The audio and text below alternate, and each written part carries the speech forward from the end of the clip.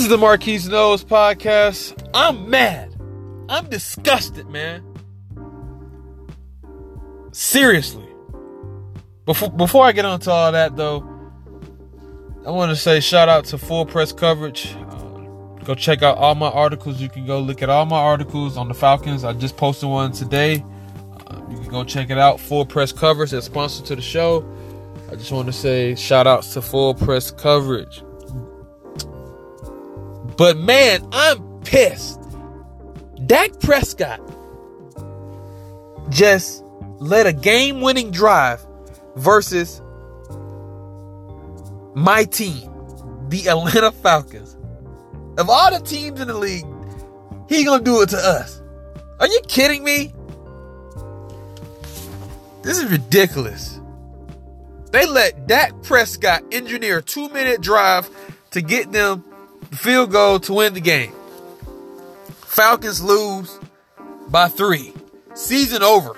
So, Debo, you might as well just stay on the sideline and get fully healthy. The season is over. And it's just sad. Injuries. Robert Alford, turn in your game check. Seriously. Robert Alford, I'm done with you. You're not. Are you not healthy, or are you just not good anymore? I don't understand. You're getting beat by every receiver. Gallup beat you for the game-winning 3rd and 5 drive. See, you got beat by Beasley so many times, and not only did you get beat, you got beat in key moments. They went after you the whole game. They targeted Robert Alford. And it was just getting it every time. He stank. I'm disgusted at Robert Alford. I'm just done with Robert Alford.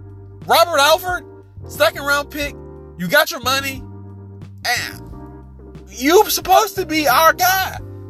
But damn, you played like... Man, that was one of the worst cornerback performances I have ever seen in my entire life. Literally, every receiver on the Cowboys got Robert Alford. Michael Gallup. Cole Beasley. These are not Pro Bowlers. You couldn't lock them up. Man, I'm done with the Falcons. The Falcons season over. It's over. It kills me to say that. But we can't beat the Cowboys. How far do you think we really gonna go in the playoffs? The defense stink. Let's just be real. Like, where do we think we going? It's just not a good look. Dan Quinn, why did you call the timeouts at the end of the game? Like, why? They had 2 timeouts left and they didn't even have to call them on the game-winning drive. They killed all the clock and they didn't even have to call none of their timeouts. They had 2 timeouts left. We couldn't even make them use the timeouts. You called your last timeout when you could have iced this man. He would have missed.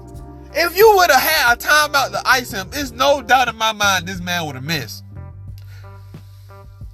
And you call your final timeout. Why, Quinn?